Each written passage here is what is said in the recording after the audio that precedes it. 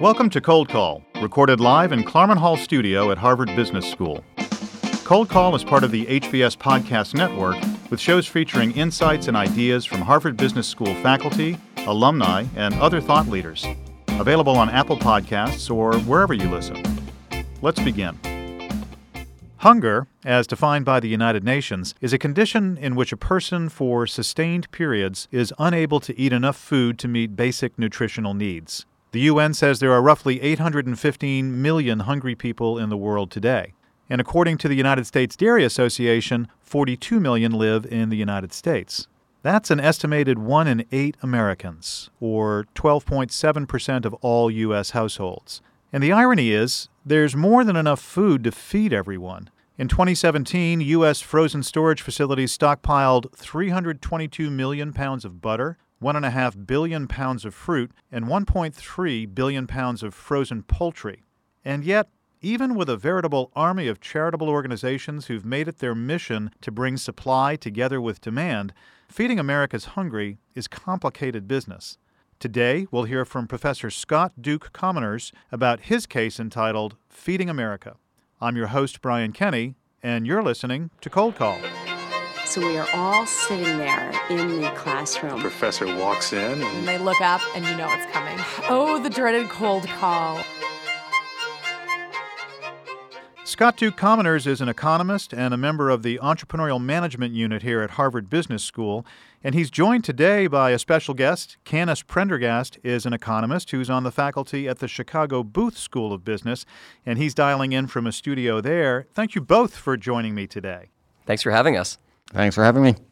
So I'm going to start with you, Scott. I wonder if you could start just by setting up the case for us. Who's the protagonist and what's on his mind? Sure. Feeding America is the third largest nonprofit in America, and they manage a large network of over 200 food banks nationwide. And all of the food banks have their own individual directors, but Feeding America interfaces and helps them organize and coordinate food distribution. The case actually follows a team. Feeding America sought to redesign the system they use to match donations to different food banks, and convened a team that consisted of Feeding America administrators, food bank directors, and 4 faculty members from, I hate to say it, another business school. And the case in particular follows 2 of the team from Feeding America and 2 of the University of Chicago faculty. Melinda Resser is this extraordinary woman from Feeding America who at the time was director of network analytics and really is the original data scientist. So, she was doing data analytics at Feeding America before there was such a thing as a data scientist. She's been there for decades. And then Melanie Nowacki, who is the National Council Administrator, organizes around the network. From the University of Chicago Booth School, Harry Davis, the Roger and Rachel Getz Distinguished Service Professor of Creative Management, and Canice Prendergast, the W. Allen Wallace Professor of Economics, who's joined us today. That is great. What prompted you to write the case? I study market design, how we can redesign marketplaces to reduce frictions and create better outcomes for all. When you think about marketplace business today, the first things that come to mind are these big internet businesses. So you think about Uber and Lyft and rideshare, or Airbnb and room sharing as a competitor to the hotel space. But not every marketplace is an internet platform. Lots of them are in the real world, and their designs are just as subtle and often more tangible than the sorts of things that are going on in internet platforms. And so Feeding America knew it had a problem. It was trying to figure out how to allocate food to different food banks, and it knew its system was not an efficient market. Mm-hmm.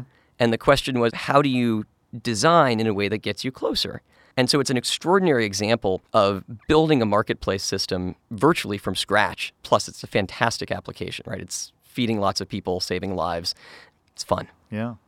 Canice, let me turn to you for a second. So this case, by the way, we should say it takes place in the 2003-2004 timeframe. Canice, Scott mentioned that you were one of the members of the task force. So I'm curious, how did you come to be involved with that? Was this an issue that you were particularly interested in, or was it because of your expertise as an economist, or both? I can claim no particular expertise before I got involved, to be honest. It was a case of happenstance. I think I was luckily approached by Harry Davis. And I think the reason was there was a sense they thought that the tools of economics could be useful to help to answer this question. None of us knew exactly where it would lead, but I think Harry decided I might be the right kind of person to end up having a conversation about it. And I think I've been very lucky in terms of him actually knocking on my door. So let me ask you, as you got involved, what was the scope of the hunger problem? I mean, the intro I read about was hunger today in the United States. Was it better or worse back in 2003, 2004? It was just about the same. You're talking 1 in 8 with families who have children. It's closer to 1 in 4 that the USDA would say that they are food insecure. And the thing that we kind of forget are 2 things. One is that the cost of going hungry is more than just having a stomach that's not full. We know now health implications over the long run effect. We know that kids can't learn when they don't have food in their stomach. So the long-term implications of hunger are enormous, aside from just the immediate implications that we think of. And the other thing, which you mentioned in your introduction, Brian, is the frustration, which is we know there is so much food out there. And I think the marvelous thing that Feeding America has done is managed to tap into the resources of both distributors and manufacturers of food, because it's really, in some sense, the key answer to the question. And trying to harness that in the appropriate way has really been their great success, but also the great challenge over the last, 2 decades. Yeah, and we're going to get into some of that. Scott, the case goes into a little bit of history about Feeding America. I was surprised they've been around for a long time. Can you talk a little bit about their history? Sure. They were founded in 1979 by the same person who launched one of the first food banks in the United States. And they were formed to coordinate and organize among different food banks. So as people were copying the model and expanding it, it became clear that there were economies of scale, that essentially both there were best practices that could be shared and expanded upon, but also that food is available and being donated at different places. And so there might be gains from exchange and trade and somehow coordinating, a bunch of different food banks together rather than having each one out to fend for themselves, especially since lots of the donor partners are large nationals, right? Supermarket chains or Walmart, type organizations. And so having a large central entity that can try and interface with those larger nationals as well and on behalf of all the food banks is useful. Yeah. What was their approach to allocating food at the time that the case begins, before they adopted the market method? Most of the food, of course, that food banks receive is donated locally, but some amount is donated to Feeding America and then distributed. And of that, Feeding America had to figure out which food banks to send it to. They were very, very concerned about fairness. So they wanted to make sure that they weren't unduly privileging one food bank over another, and that they were trying to send the food where there was the largest perceived need. So they had calculated these perceived need metrics called goal factors and goal pounds, the target amount of food, number of pounds of food to deliver to each food bank. And then they were ordering the food banks according to these metrics. And then as donations were offered, they would call a food bank and say, we have an offer of this many pounds of chicken. Would you like it? And the food bank would get the offer, and they'd have maybe 4 or 6 hours to decide whether to take it. And if they said yes, they'd be responsible for paying transport, going and picking it up, and then storing and distributing it. But if they said no, Feeding America would say, okay, fair enough. They'd go call the next food bank, but they would treat it as if the food bank had said yes. And this seems a little strange, right? Yeah. So the reasoning is, for the sake of fairness, you don't want to ever make it the case that some food bank has some incentive to sort of wait, to try and stay at the top of the list until they get some very specific thing they need. So instead, Feeding America was trying to make sure that every food bank had, enough shots at each individual food type, but they were rationing offers rather than the actual donation. If you said you didn't need an offer, they inferred, that maybe you just don't have as much food demand. The system was very much push-based, and they weren't learning anything about the food bank's actual demands, other than perhaps a little bit of information about what they didn't need. Yeah. So, Canice, the case introduces a term that I found a little bit ironic, food rich, in the context of food banks. Can you explain a little bit about the food rich versus the food poor and how that played into the allocation system? Yes, this was something that I knew nothing about when we started as well. And it largely had to do with the following, which is food banks have a wide range of ways of trying to persuade donors to give food. And Feeding America at the time gave probably about 20 to 25% of all the food that they received. And the difficulty in terms of both the efficiency and the fairness of the system was that there were some parts of the country and some particular food banks that were just very successful at finding other types of food and other amounts of food. And food rich refers to those food banks, those areas of the country which had a very wide supply of other food that they could get. And the difficulty that Feeding America had was they didn't really know what you had or how much you had. So they were essentially feeling a little bit blind as to how much food they should be giving to them. Now, some of this involves local distributors, local retailers, but sometimes it just involved personal contact skills of the individual food bank directors. But it meant that there was a sort of a big unknown inequity in the system that really was the backdrop to our committee meeting. Mm-hmm. There was also, incidentally, the problem of transitory demand changes. So it might be that you have to turn down a big donation of yogurt this week because your refrigerators were filled up with milk yesterday. But next week, you'd be very happy to have a lot of yogurt. And so even if you're food poor, you might still have to turn down a donation that you otherwise might want. One of the biggest problems for food redistribution in the United States is spoilage. And some spoilage is implicit because a lot of donations only come close to expiration dates. But there's a considerable amount of spoilage that comes from the fact that food banks may not have enough refrigeration. So if you give them something that needs refrigeration, a very valuable piece of food will just go to waste. Do they take umbrage if somebody doesn't want to take something that they're planning to donate? That's a terrific question, actually. That was one of the relearning experiences for me, which was I realized that Feeding America has essentially two constituents. One are the obvious food banks, but the second constituent are the donors, and they're very concerned with donor relations. And there are sort of two parts to that. One was they would often twist the arms of food banks to take food that maybe they didn't really want, and that was to keep the donors happy.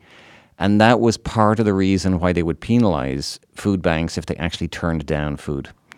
The second thing, which I think turned out to be much more important than any of us realized, is that Feeding America was so aware of these relationships that often they would turn down donations rather than offend the donor. Because the one thing that donors do not want is for a truckload of food to be sitting on their dock for 2 or 3 days. Yeah. One of the difficulties with the old system, as Scott outlined, is that they would offer it to the person at the top of the list. The person at the top of the list would have 6 hours to decide whether they wanted to take it, whether they had a truck that could get there in time.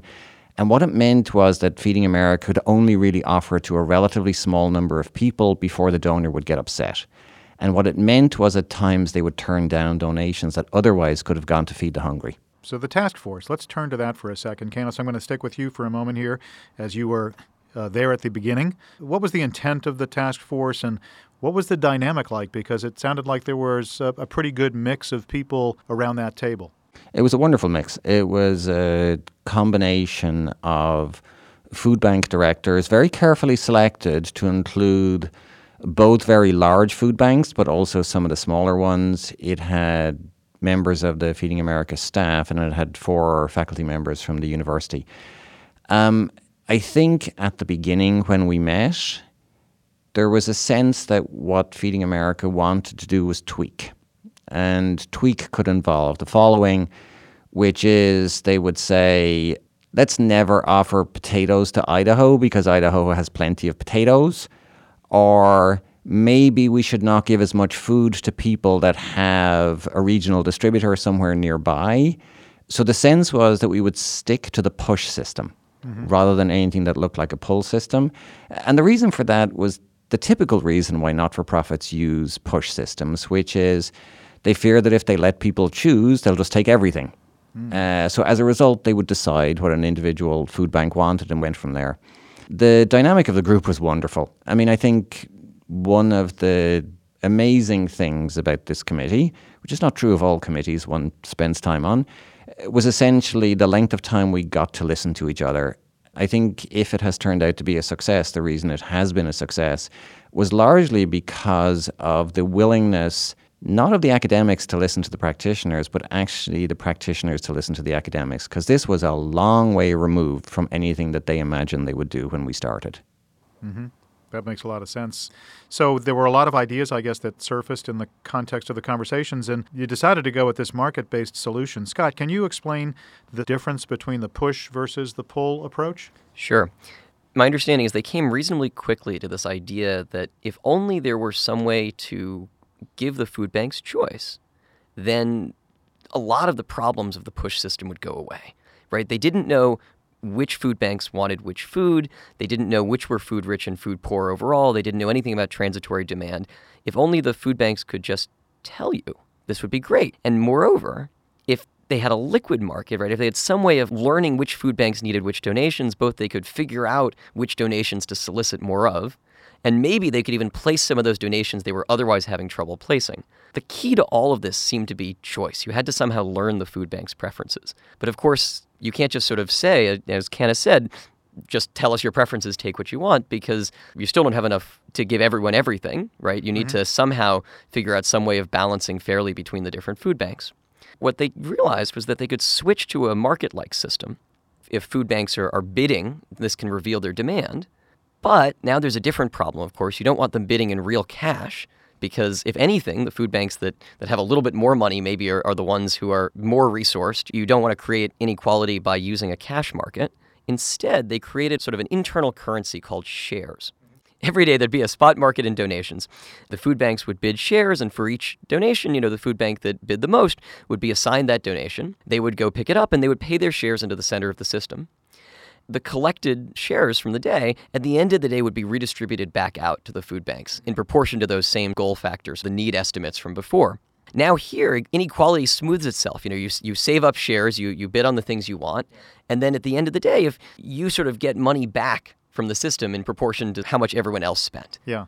This has this miraculous property that if you're a food bank who didn't buy anything today, then you're much more able to buy something tomorrow. And at the same time, we learn demand, right? You learn the food bank's relative demands for different types of food, and you can even hope to learn which food is most valuable for the system and how much. So it makes perfect sense. But Canice, I'm guessing it wasn't like immediately embraced by everybody in the room. What was some of the reactions to this when it was proposed? I would say not even close. We've all been in meetings where, while the other side is being decidedly gracious, you could see glances being exchanged between some of the participants that told you quite how far what we were suggesting was from what they thought we were going to do. And, I think it came down not to a philosophical disagreement with the notion that choice could be valuable, because part of the reason why this was introduced realistically is because they were very frustrated with the old system. They were being given food that they already had. They thought other people were benefiting relative to them. There was an enormous amount of frustration, but it was still quite a distance from what they thought we would do. And I think it came down to actually a much more general point at the moment about markets, which is I think there's a sentiment among many people that markets benefit the strong at the expense of the weak. And I think in the context of this, the strong meant the big, more heavily staffed food banks, so the Boston Food Bank, Los Angeles, Chicago, New York. And I think there was a sentiment that anything that we put in place would benefit them relative to a very understaffed place, say, for example, West Virginia, that really doesn't have the staff to manage these things. So it was only after talking really for a year that we managed to persuade the participants that what they see as potential inequities could actually be resolved in a way that would benefit everybody. Wow. One of the things that I really love about this example, we talk a lot here at Harvard Business School, and I'm sure they probably do at the Booth School as well, about the relevance of the research to business and to practice. And this is a great example where you're taking economic theory and you're applying it to a real problem in a way that has very tangible and easily identifiable results. We do, but let me say one thing, which is we're also riding off the coattails of a large literature in market design, of which Scott is an important contributor, and we are just Canice one is too. example of a much broader notion of how we can use the tools of economics to think about how pull systems can work in very unusual contexts. Yeah. Scott, the case goes into some detail about how operational things that they thought about. There were a lot of considerations that they had about how to actually bring this thing to life in advance of the national meeting. So they had to answer some questions before they could really propose this. What were some of those things? Well, first of all, at some fundamental level, there's how are these shares going to work? Are they going to manage to hold value? You worry about monetary policy and currency crises and things like this. If you're creating your own currency inside the system, you want to make sure that savings that food banks save up are going to be valuable tomorrow. their economic theory comes to the rescue a little bit because individual food items arrive with sufficient frequency and you're playing the game every single day. So it's not like there's large gaps between different stages that might cause your shares to be much more valuable today than they are in the future. On top of that, of course, there were lots of protections in place for small food banks. So as Canice said, one of the big concerns was that the better resourced food banks might be better able to use the system somehow. And so they tried to mitigate as many of those as they could think of, ranging from having the market clear only once, so you didn't need to employ a staff person to constantly monitor the system. Also, they had credit, so you could go a little bit over your budget and pay sort of back those shares in the future over credit. Small food banks could band together and bid jointly and then share the transportation costs. And then, of course, for bigger stopgaps, there was a committee that would be set up to adjudicate if there were any major disputes. And also there'd be sort of a separate system in place in case of natural disasters or things that caused a huge influx of demand in a specific location. Yeah. Canice, you were at the national meeting when they presented this, is that correct? No, they actually suggested it would be better if I was not there. In fact, I think what happened at the end of our deliberations, and I think Harry Davis involves an enormous amount of credit for this, is I think they had been persuaded about the merits of this system, I think to the extent that we also believed. And I thought there was a sentiment that this was only going to come to pass if the 215 food banks across the United States were willing to vote in favor of it. And I think the food bank directors on our committee decided that they would be the appropriate proponents. And I think they're absolutely right.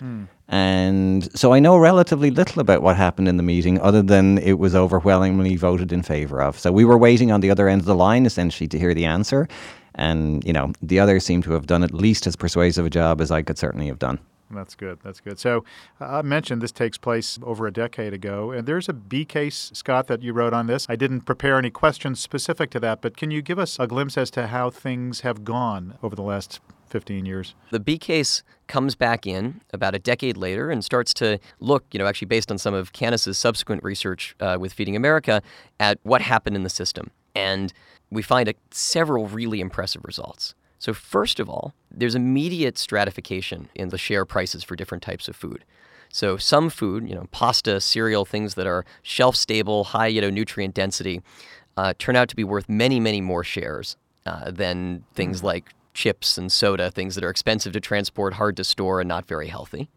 Secondarily, you see sort of stratification in what the food banks do. So some of them buy lots more of the low share cost items. So they get much larger quantities of some of the food that's easier to obtain in the system, and others save up and buy only of the bigger ticket items. And so you see reflection of the fact that some food banks are more food rich than others, but the ones who are more food poor are at least getting lots more food than they were getting before under the old system. Some of Canice's work tries to understand what this meant for the whole equilibrium of the system, even relative to the food they were bringing in, and shows that, in fact, it looks like there was sort of a global improvement, that basically this made everybody better off. Wow. The most extraordinary fact, I think, is what this did for donations coming into the system. So if you track the donations leading up to the launch of the new system, there's this huge uptick. Canice, what was it, like about 40% or something? Yeah, it went up from about £250 million to about £350 million. Wow. Yeah, so huge increase. And of course, some of that, we can't say that was all totally new donations. Some of it might have been donations that shifted into the system because the market was more liquid. But this idea that if only you had a liquid market, you could solicit more donations, you could feed more people overall, really does seem to have been borne out. And, the back of the envelope calculation, this means they were feeding roughly 55,000 more people per day. Wow, that's amazing. Canice, are you still involved with the group? I am actually. So I'm trying to do a number of things. So food banking has changed a little bit in the following sense, which is Feeding America has been enormously successful at sourcing particularly local donations. So the amount of food they're sourcing is going up like crazy. But there's an unusual thing that's happened, which is many of the donations which used to happen in the past are actually now being sold on a sort of thriving secondary market. And one of the things that Feeding America has done over the last decade has become a purchasing agent. It uses its buying power and then sells on to food banks. That in itself has a bunch of inequities because some food banks are better able to raise funds than others. So I'm trying to do a bit of work on that. I'm also trying to do another thing, which is I think one of the biggest remaining problems with charitable food distribution occurs at a very local level, which is the poor tend to come to your local school, your local church, And those institutions are not the most effectively run. So trying to improve things at that very local level, I think, is something that would be really valuable for somebody to work on. That's fabulous. Well, hopefully if we have this conversation 10 years hence, the numbers that I read in the beginning of the case will be greatly reduced. Scott, Canice, thank you so much for joining us today. If you enjoyed this episode of Cold Call, you should check out our other podcasts. After Hours features Harvard Business School faculty dishing on the latest happenings at the crossroads of business and culture.